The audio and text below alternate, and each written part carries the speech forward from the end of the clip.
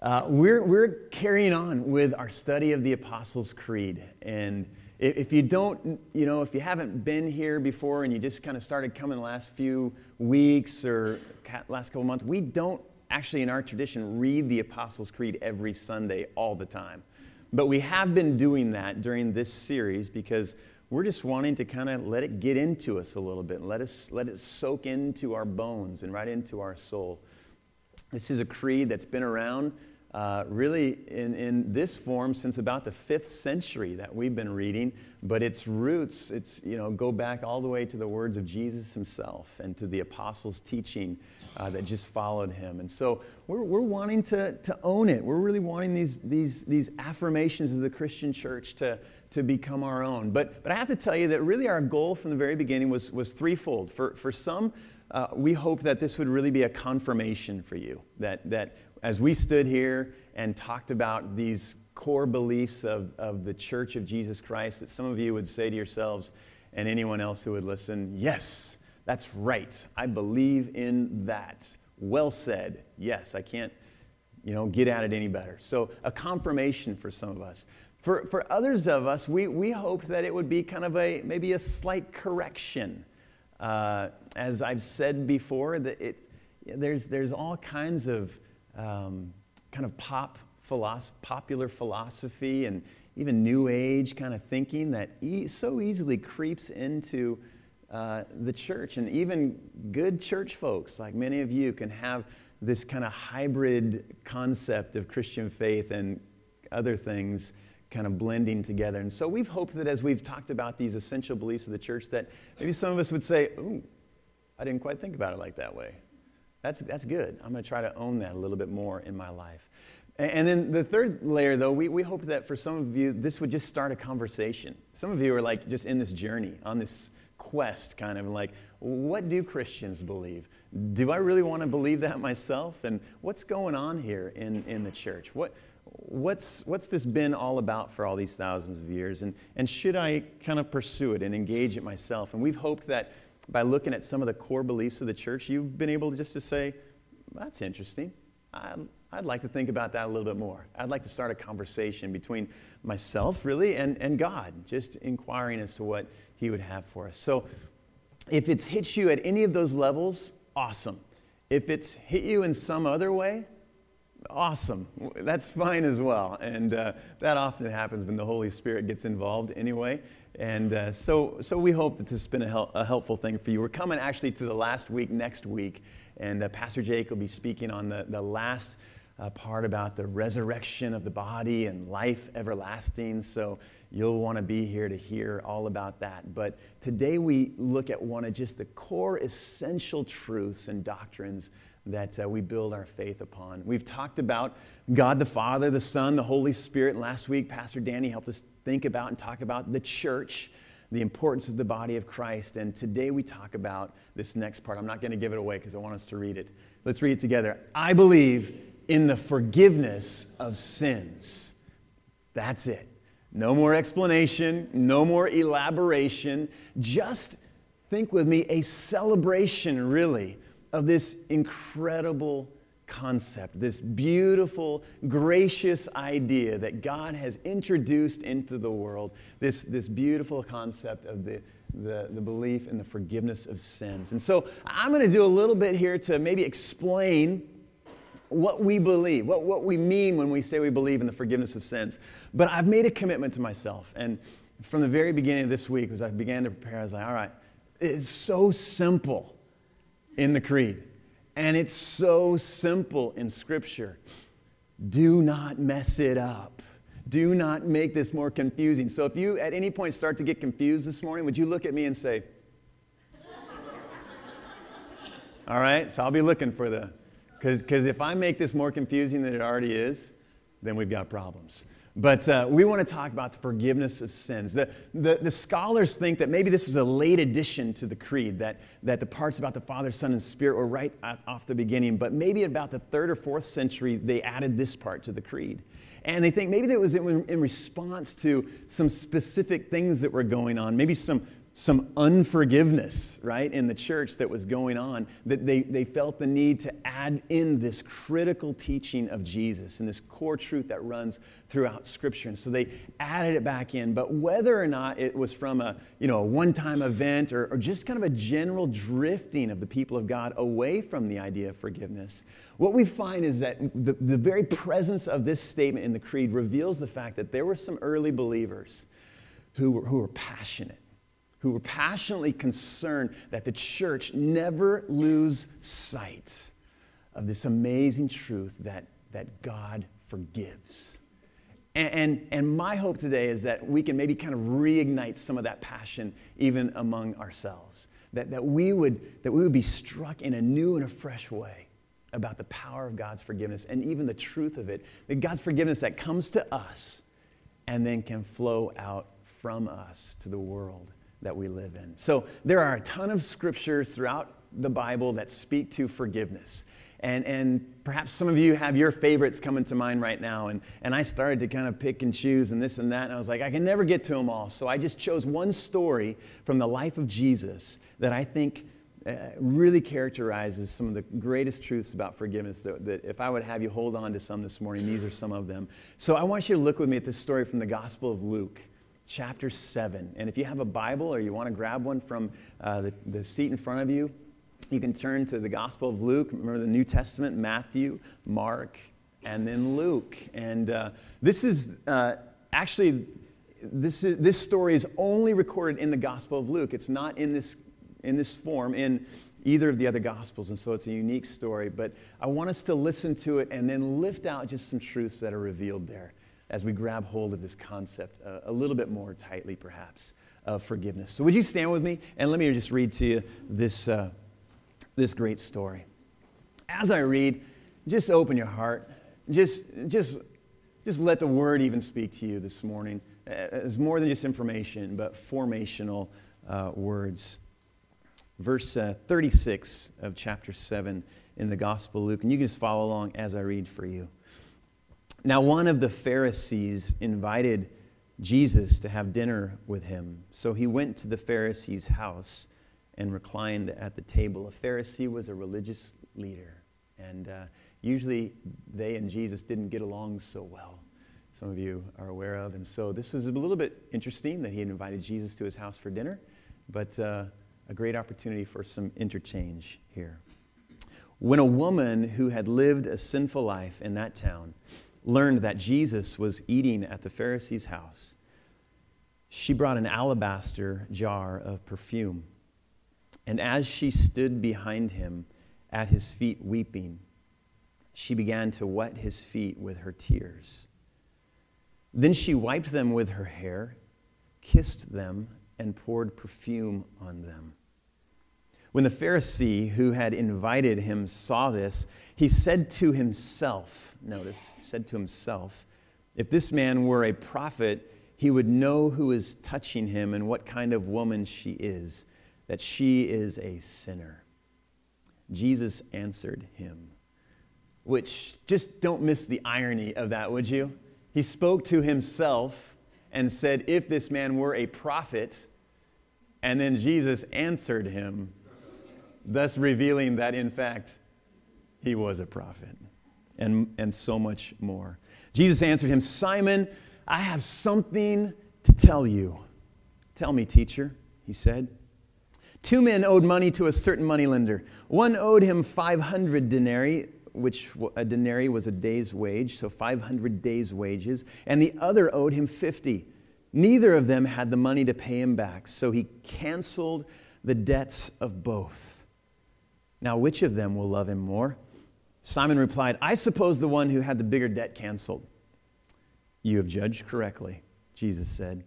Then he turned toward the woman and said to Simon, do you see this woman? I came into your house, and you did not give me any water for my feet, but she wet my feet with her tears and wiped them with her hair. You did not give me a kiss, but this woman, from the time I entered, has not stopped kissing my feet. You did not put oil on my head, but she has poured perfume on my feet. Therefore, I tell you, her many sins have been forgiven, for she loved much. But he who has been forgiven little loves little." And then Jesus said to her, "Your sins are forgiven." The other guests began to say among themselves, "Who is this who even forgives sins?" And Jesus said to the woman, "Your faith has saved you. Go in peace." And this is the word of the Lord. Thanks be to God. Hey, you can be seated. Well, I don't know. As I read and studied that story, it just struck me in so many different ways this week. Really, at an emotional level, maybe for a lot of us, even as we listen to that, we're like, oh, just struck by the power of that story. And if it just strikes you there deep in your gut, just at an emotional level, then just let that resonate, would you? Just let that just kind of move around in your spirit and let it speak to you in a beautiful way. I mean, just that the story alone is enough maybe to bring some of us to just even to tears. But I want to just draw out some truths about forgiveness from this story. Just some things that we need to know, that the church is saying when we say we believe in the forgiveness of sins. And a few things that emerge just beautifully, I think, from this little story that we can grab onto as we get at ourselves what we believe about forgiveness. The first truth is just this, and you can write some of these down if you'd like to, just to help you remember. The first truth is this, that God stands ready and willing to forgive. It's important to note from this story that at the very beginning, when we start to think about forgiveness at all, to remember that it is a God thing. God is the one who thought up the idea. We didn't come up with it. We didn't think, wow, wouldn't it be great if God forgave us? No, God initiated this idea, and God is the one who starts the process in our lives. It begins and ends with God. Forgiveness is His. He owns it. And He stands ready and willing to forgive. And the fact that this woman who comes to Jesus has been forgiven herself. It's evident that she has already experienced the forgiveness of God as she comes before Jesus, that He has stood ready and willing to forgive her. Most of the time, when we think about people in authority positions, we don't think of them in terms of being ready and willing to forgive. Usually, if you're anything like me, we think of them in terms of being ready and willing to pounce on us, or to get us. If we want to think of, police officers here to protect and serve, right? And we're afraid of them. We're like, they're going to get us. Or school principals. I thought about school principals. Did you ever get a note, come to the principal's office? I did, yeah. I'm hoping there was a few of us here that got those kind of notes, and usually that's not a good thing, or even some of our parents, if we think about authority figures, they're not always standing ready and willing to forgive, usually standing ready and willing to, give us a whooping or at least get us in trouble for something that we have done. I got pulled over at around Christmas time. I was coming back from worship team practice, of all places, and I was evidently, intoxicated with the love of Jesus, because I was driving with my bright lights on. And I guess around Christmas time, the police officers are especially wary of maybe drivers under the influence, and understandably so.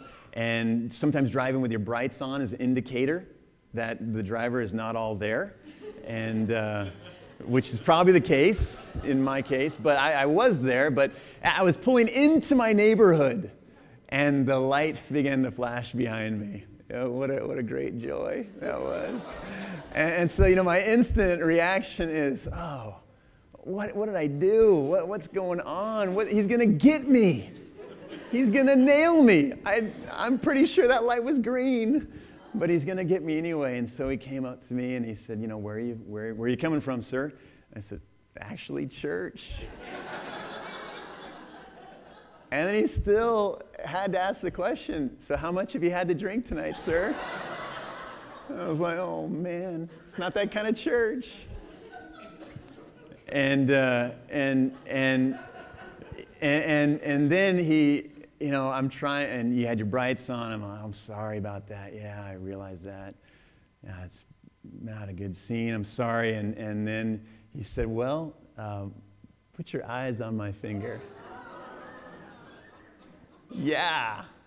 And at this point, I'm thinking, all right, what if some of my neighbors drive by?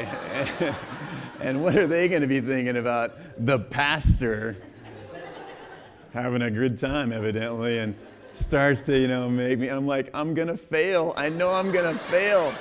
The pressure's mounting, and I know I'm going to fail. What's going to happen? Thankfully, I passed that test, and then somebody drove by and yelled something at him, and so he said, here's your license, have a good night, and got in his car and burned out and chased those people. And I was like, God bless you, friend. Thank you very much. But isn't this interesting that's our impression, that's our understanding, that in that instance, I wasn't thinking that this officer was here to protect and serve, to help clear the roads of drunk drivers and keep us safe. I was thinking he's going to get me for something. And I think that whether we transpose or transfer sometimes this common understanding, the common way that we think about authority figures onto God himself. And we walk around with this thinking that, and whether you're a believer or a non-believer, we walk around with this thinking that God is just out to get me. Oh, he loves me. Right. But as soon as I mess up, as soon as I make a mistake, as soon as I doubt a little bit, or as soon as I make an error, or whatever it might be, then he's ready to pounce on me and forgive, or I've done, and condemn me, or I've just done too much. And there's no way that he could be willing and ready to forgive me. He's looking at me askew, askance, and just thinking to himself, well, there he goes. That's his problem. No, this passage of Scripture and all of Scripture affirms this great truth that God stands ready and willing to forgive. Now, I want to give you 3 quick R's of forgiveness. What does the Bible say about forgiveness? What is it? What goes on? What does God do when he forgives us? And the first R is simply this. He redeems us. Forgiveness is redemption. And this idea of redeeming is setting us free. This whole idea that we are slaves to sin, that the bondage of sin has shackled us and is keeping us from experiencing the full life that God would have us to experience, the full life that he created us and designed us to experience. Sin, our disobedience, and our missing of the mark has kept us from that. And so God, when he forgives us, he redeems us. He pays the price, and he's done that through his son Jesus. And he sets us free. We are redeemed. Our debt has been canceled. And that story that Jesus told, he's talking to Simon, and he's talking about the woman, and he says, well, they're not getting it. He's not getting it. Let me tell him a story. There's a money lender. You get it? There's a money lender. It's God. And these people owe him much. Some have great. What did the money lender do? 550. Canceled. Debt canceled. Set free from your debt. That's what God does for us in forgiveness. The first one, redeeming. The second one is this idea of reconciliation. That's a big word that simply means that when God forgives us, he makes things right in our relationship with him.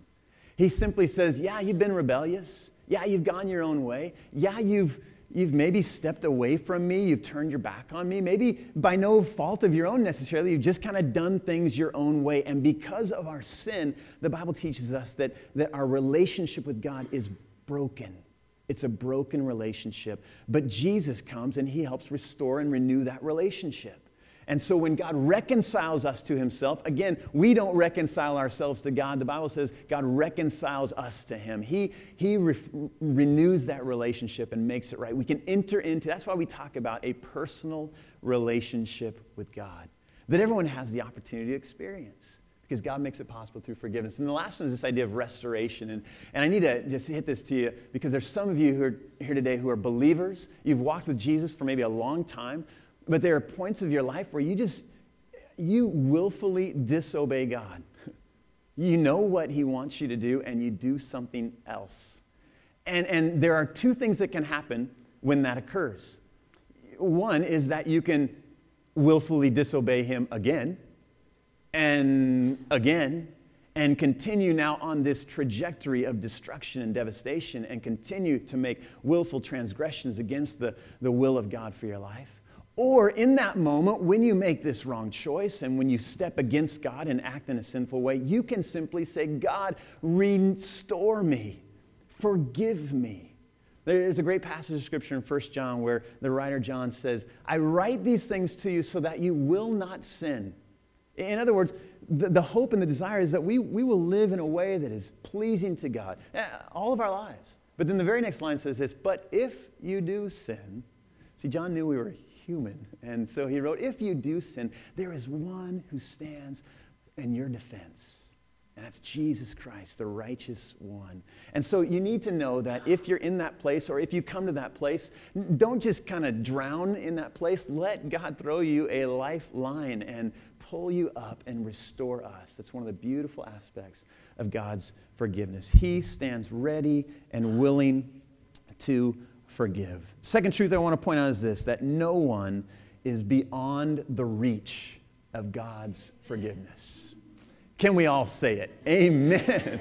No one is beyond the reach of God's forgiveness. And this story illustrates it so beautifully. Here's this gal that comes before Jesus. She's been forgiven by God. Now she comes to Jesus. She knows that in Jesus is the representation, is the coming of God's kingdom and the forgiveness that he offers. She knows this. She's been forgiven. And just the very testimony of the kind of woman that she was and what Simon says about her reveals to us this very truth, that no one stands beyond the reach of God's forgiveness. We know that God stands ready to forgive, but sometimes we just kind of think that either ourselves or somebody else just is too far gone, too far beyond the reach of God, but not true. A lot of folks think that this gal was maybe a prostitute, that she was an adulterer, that she had done something in this realm to just earn this reputation. And you see it from Simon and his reaction to her, and there's lots of conjecture about who this woman was. Is it Mary Magdalene, or is it the woman who had been caught in adultery? But it doesn't really say. It just doesn't say to us.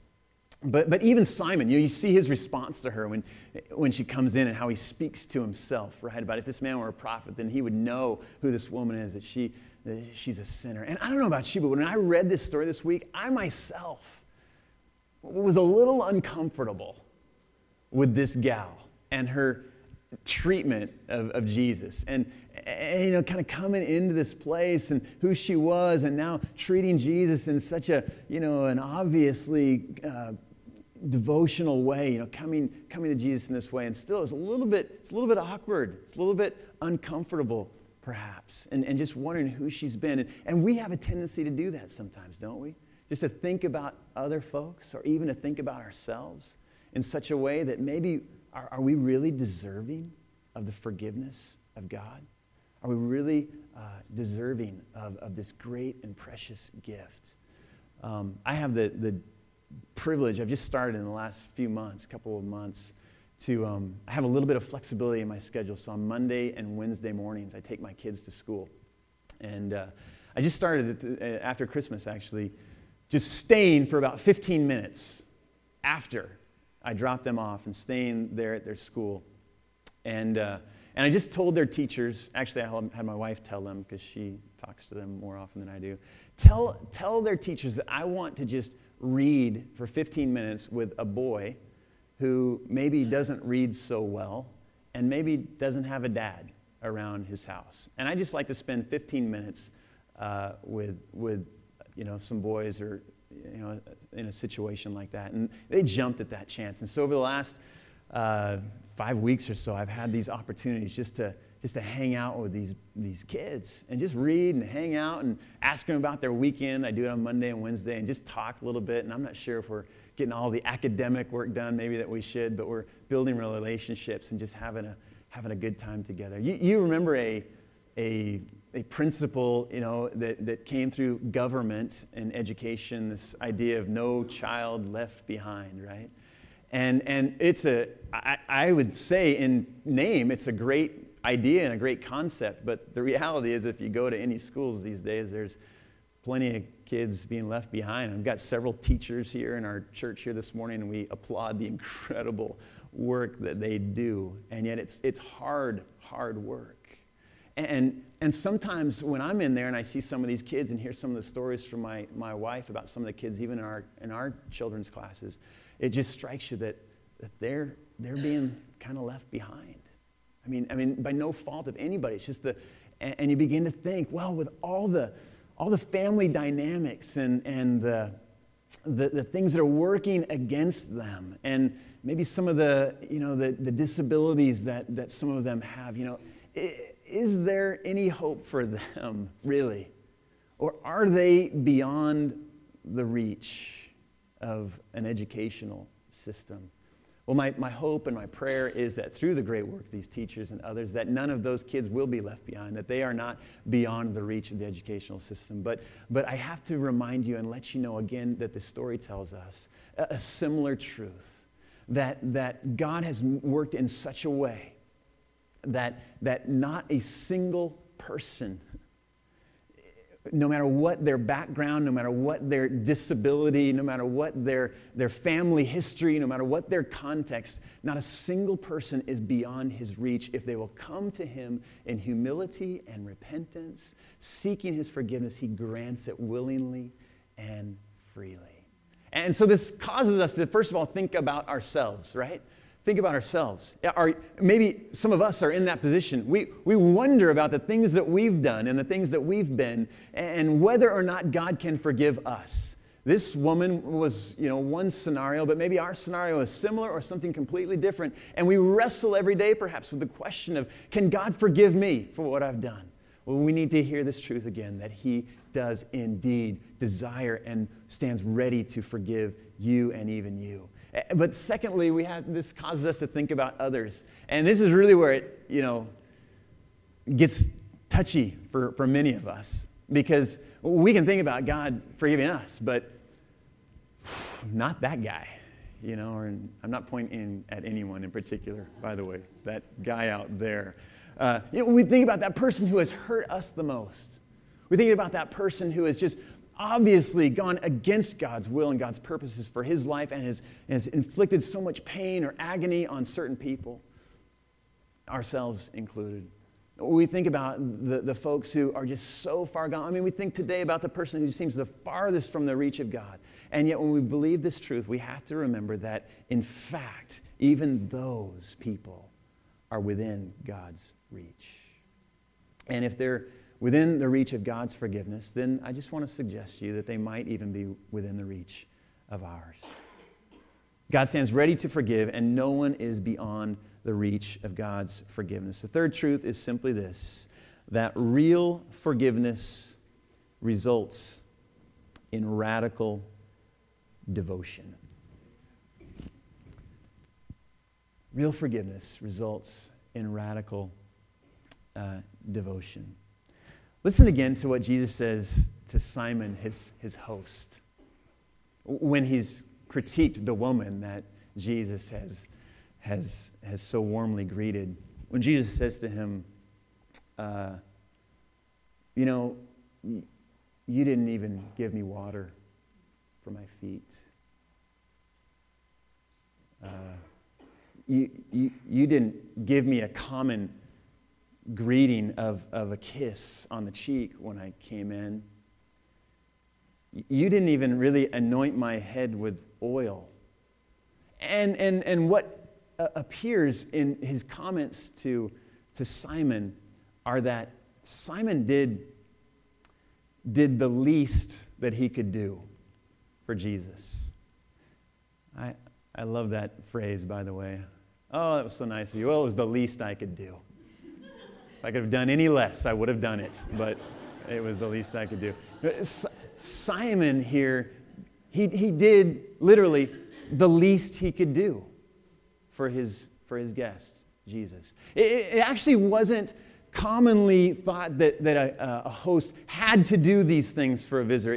They didn't have to provide water to wash their feet. They didn't have to greet them with a kiss. They didn't have to anoint their head with oil. By the way, this olive oil that Jesus was referring to there was commonly held by every household in the day, this in abundant, just kind of, just like we have milk. I mean, they had olive oil available. So he didn't have to do these things, but he could have, and yet he didn't. And so Jesus then holds in contrast to what Simon has done, this gal who came washing my feet with her tears and anointing my feet with this precious perfume and kissing my feet since I've gotten here. She won't stop kissing my feet.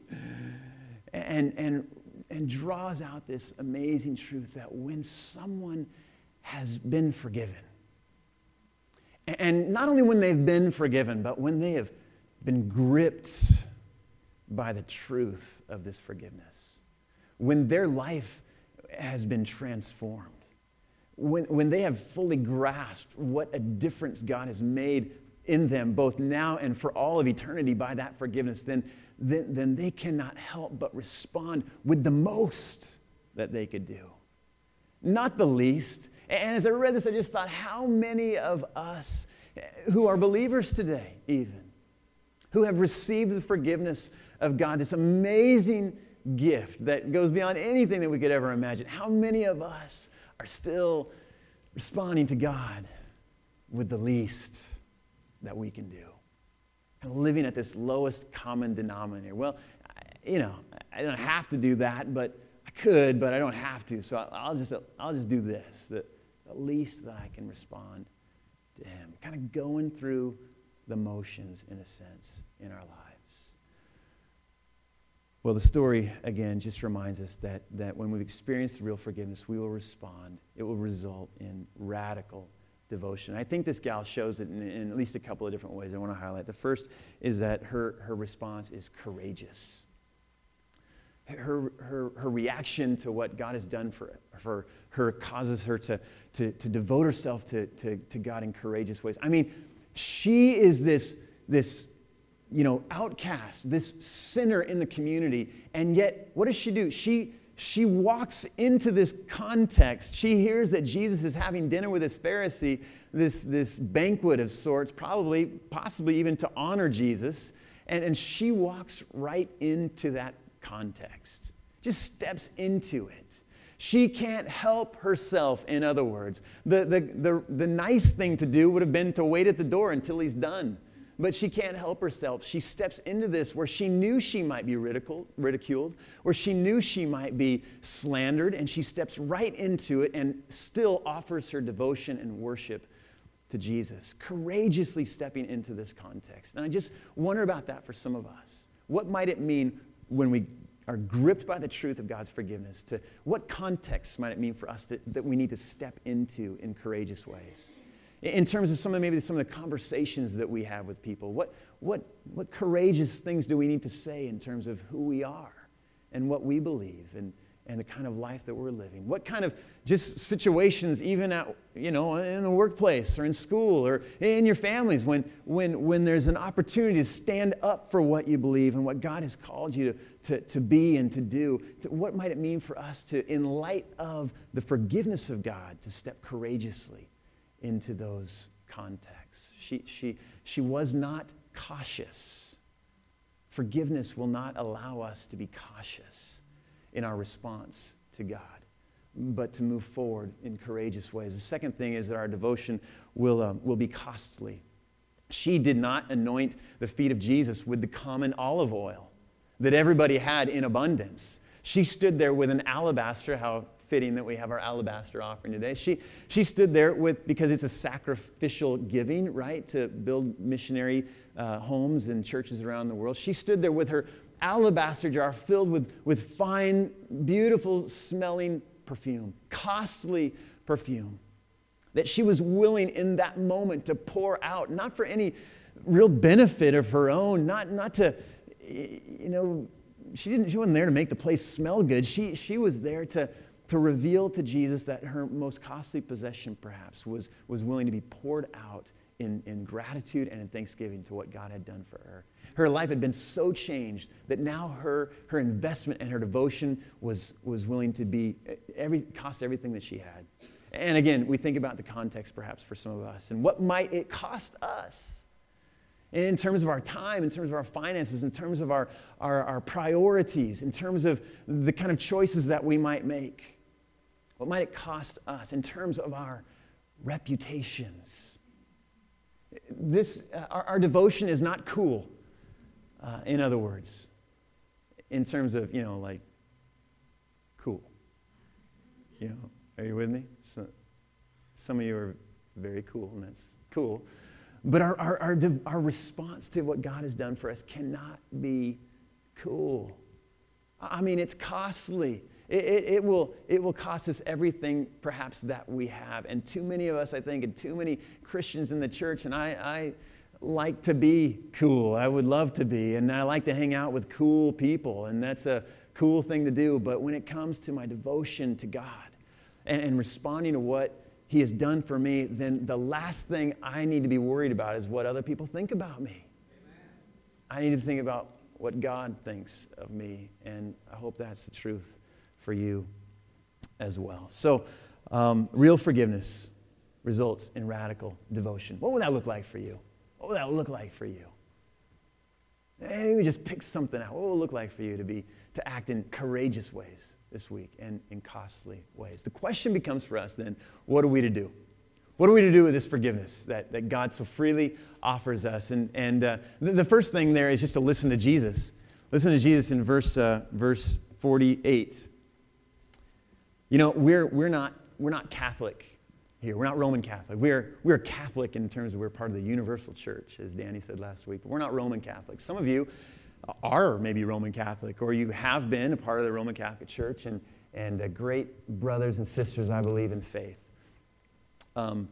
But they do something in their church, and some of you are more familiar with this than I am. So if I speak incorrectly, then you can correct me. But in the Roman Catholic Church, there's a thing called confession, right? And you get to go to confession and confess your sins, and in return, the priest gives you some penance to do, some Hail Marys to say, or something else, and then he, absolves you of your sin. Now, I have to tell you that there's a lot of reasons why I'm not a Catholic necessarily, but confession is kind of one of them, we believe in the Protestant tradition that we don't necessarily need a priest to go to confess our sins, that we believe in the priesthood of all believers, really is what it's called, that we can go directly, we are priests ourselves, we can go to God directly and confess our sins. And so I'm thankful that I don't believe that, that I don't have to go to confession, and I'm kind of thankful that I don't get the penance as well, right? I don't mind not doing those things. But I have to say that there is one thing about that tradition that I think I miss out on sometimes, and that I sometimes kind of long for, and maybe you do as well. And that is that when I ask for forgiveness, to have actually someone in a physical presence to look me in the eye and say to me, "You are absolved of your sins. Your sins are forgiven." Because sometimes, if you're anything like me, sometimes I ask for forgiveness and I'm like, did he? I think he did. I'm pretty sure. It says he did, so we did. And we can believe that, and that's a good thing. But sometimes, would it be nice just to have somebody look you in the eye and say, your sins are, let me just do it for you. Your sins are forgiven. And this is what Jesus does to this woman. She has experienced forgiveness of God already in her life. That's evident by the way she acts in these moments. She's already experienced, but he turns to her in this moment and says, this Simon guy, he doesn't quite get it. Don't worry about these people. What you experienced with God is, in fact, true. It is real. It is genuine. Your devotion is revealing it to be the case. And so let me just confirm it. Can I do that? And she's like, yeah. And he says, your sins are forgiven. So I would love for you to do this. We need to receive, what do we need to do? We need to receive the forgiveness of God. That's the first thing we need to do. And maybe some of you need to receive it for the very first time this morning. Maybe some of you have never asked God to forgive you of your sin. Never asked God to forgive you of your disobedience. Maybe it hasn't even been willful rebellion against God, but the Bible says that we have all sinned, and we would all have to agree at some point that we have missed the mark of what God would have for us. And maybe some of you have never asked for that forgiveness again before, and you just need to be, in a sense, born again to receive the forgiveness of God for the first time this morning. I would love that to be the case. Others of us, we have received that forgiveness before, but we have, missed the mark, and we need to perhaps receive it afresh and anew. We don't need to be born again. We need to grow up, and we need to allow that forgiveness to grab hold of us in a new and a fresh way this morning. So I would love for you to be able to picture Jesus staring into your face, gazing into your eyes, piercing your soul, and to see his face looking at you and saying, you are forgiven of your sins. And if for some reason you can't picture Jesus, then I'll be a substitute. I'll be a stand-in here, and let my words just be the words of Jesus to you. You are forgiven of your sins, and the only people that can keep us from receiving that are ourselves. When we come with humble hearts, with repentant hearts, and with a willingness to change, God stands ready and willing to forgive us. So receive the forgiveness of God. The second thing, though, is this. Once we receive it, we've got to start, read it with me, would you? Start living like you're forgiven. I made it rhyme there for you so you can remember it. Start living like you're forgiven. And that will manifest itself in so many different ways potentially for you. In your worship before the Lord, in your devotion to him, in your lack of concern for your reputation and your concern only for what he knows about you, in your forgiveness of other people who have so wronged you and don't necessarily deserve it. Remember, forgiving someone doesn't mean that it was okay, that you just excuse it or that you condone it in any way. It doesn't mean even that you necessarily completely forget it. God can do that. I'm not completely sure we can, but forgiving means that we let it go, really, to God.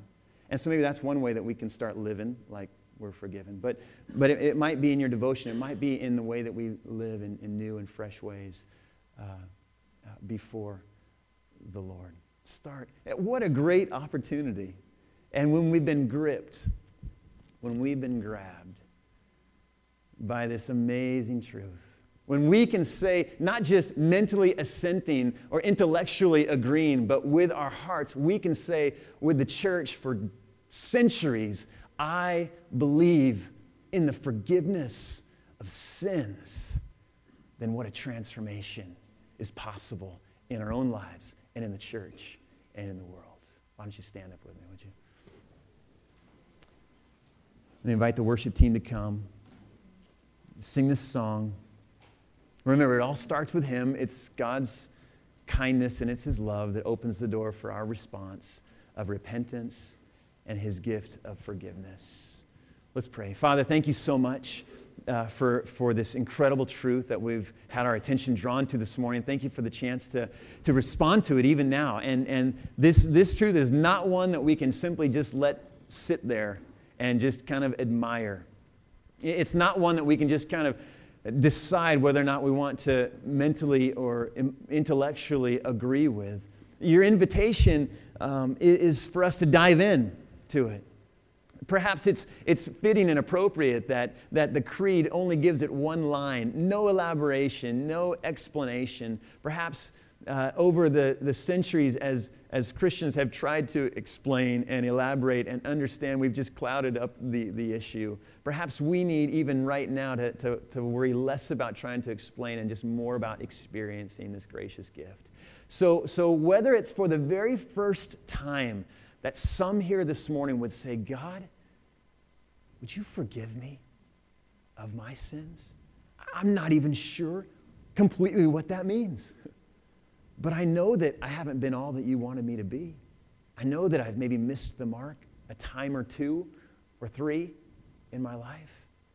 But I'm hearing this amazing truth that you stand ready and willing to forgive. Would you forgive even me of my sins. Or whether there's others who are growing up a little bit right now, and again, they need to come to you and just declare this truth that perhaps they've gone astray or begun to act in ways that are leading them on a different path than the one that they've declared they want to be on. May we too be able to pray with conviction and with confidence. God, forgive me of my sins. May we each be able to pray this, to confess this, and to respond to you. Because our confidence then is that as you do these things, we emerge new people. We emerge people who have been set free. We emerge people who have a right relationship with our Creator. We emerge people who are given the fresh opportunity to respond in loving and total devotion to you. So be with us even as we respond to you now. We pray this all in Jesus' name. Amen.